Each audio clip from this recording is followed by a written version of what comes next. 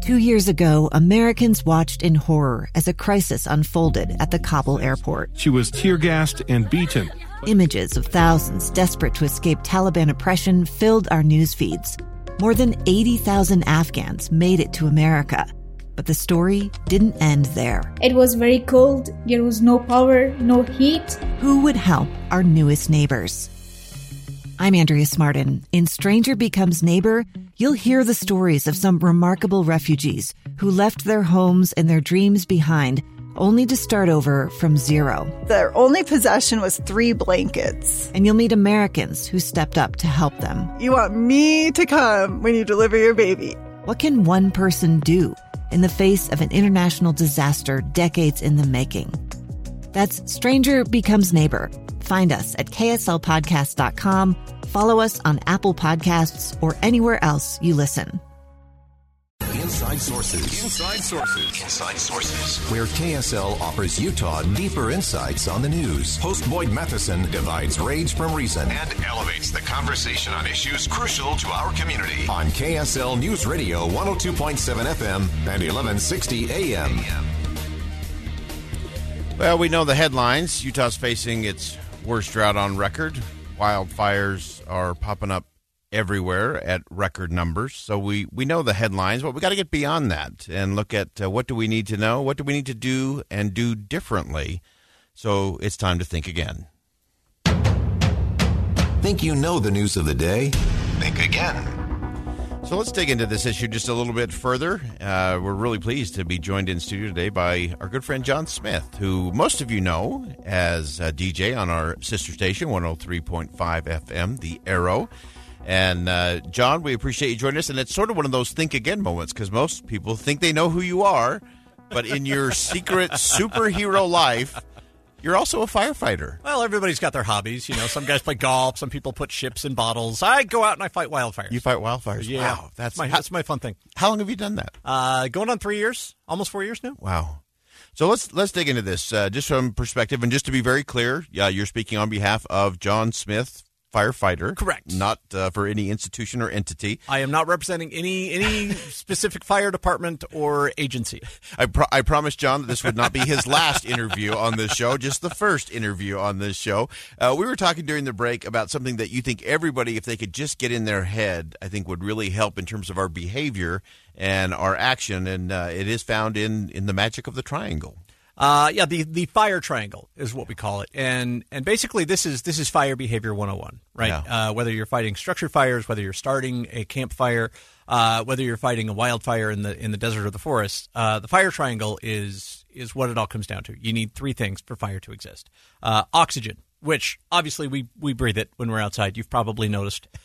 Deep breath, it's out there. The other thing we need is heat, and if you've been outside for any stretch of the day in the past week and a half, you notice that it's hot outside. These are hotter temperatures than we've had on record in the month of June, not just in Utah, but everywhere in the Southwest. Yeah. And third, and most crucial, is fuel. And that's where wildfire really takes off. Here in Utah's wildland, there is fuel everywhere. And I'm not talking about gasoline. I'm talking about dry, light, flashy fuels, cheatgrass, junipers, trees, alive and dead. A lot of people think, oh, well, these are live trees. They're not going to burn. Right. What happens is you get these fires burning. They suck all the moisture out of the living vegetation, and then it becomes dry vegetation as the fire gets to it, almost instantly. So these fires can travel upwards of 30 to even 40 miles per hour on the ground. Wow. Okay, I want everyone to stop and think about that. Yeah, sorry, I can go for hours. So let's think about a fire moving at 30 to 40 miles an hour. Just imagine driving in your car, getting up to 40 miles an hour. Right. And imagine that the fire would be keeping up with you. Right. As you move forward. I think it's just so vital. I actually have to tell you, I actually lived this fire triangle over the weekend. Oh, good. I was borrowing my brother's barbecue, and it was just fire.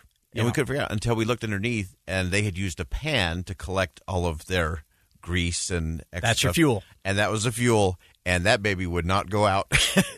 So we experienced that live over the weekend. But as we look at it as it relates to fire and what we're looking at, obviously we're talking about restrictions on everything from fireworks and so on to barbecuing to campfires and shooting and all of those things. From a firefighter perspective, what is that experience? I mean, we just talked about 40-mile-an-hour fire moving at you.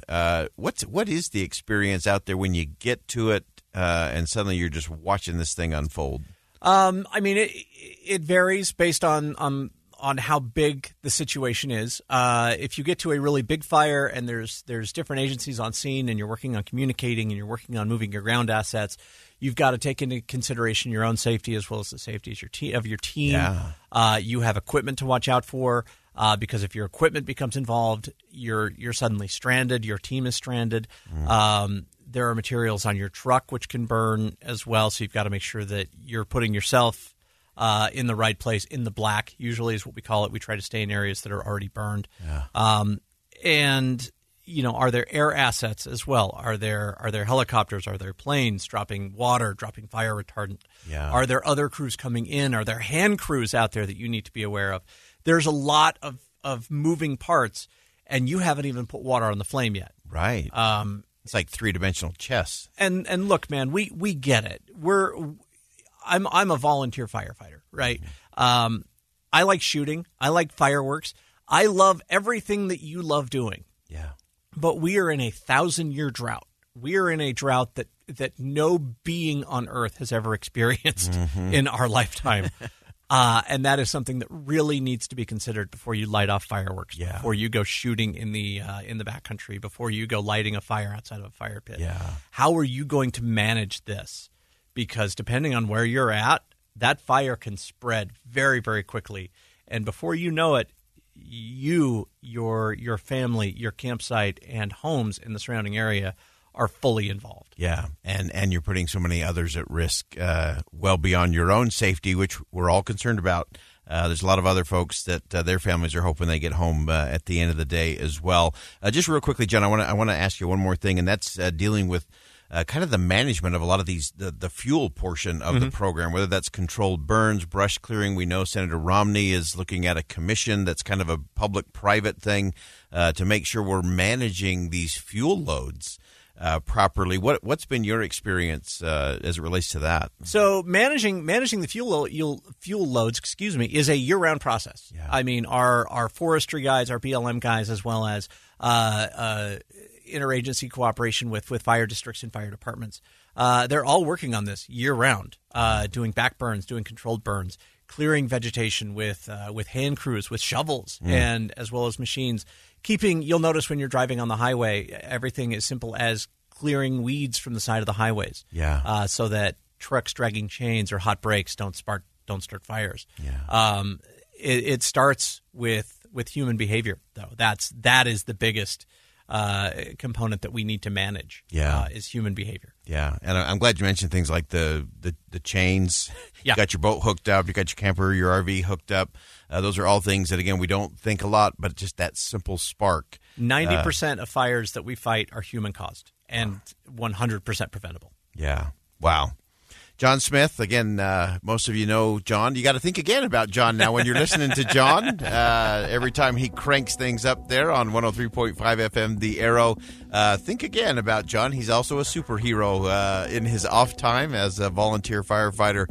One, we appreciate what you do both in the studio and out there fighting fires, and appreciate your perspective on this today. Thanks for joining us, John. Thanks for letting me come down and play. All right. Again, so much for us to think about. Remember, it's human behavior that's going to be the key to this whole thing. Government's not going to legislate it. Nobody's going to control it. What are each of us going to do about it to protect ourselves, those we love, and those who are willing to step into harm's way? Stay with us. Much more to come. Think Again with Boyd Matheson on KSL News Radio. 2 years ago, Americans watched in horror as a crisis unfolded at the Kabul airport. There's desperation and anguish. More than 80,000 Afghans have since arrived in America, but this story is still unfolding. I'm Andrea Smartin. In my new podcast, Stranger Becomes Neighbor, we'll find out what happens to these new arrivals in our communities. Who would help our newest neighbors?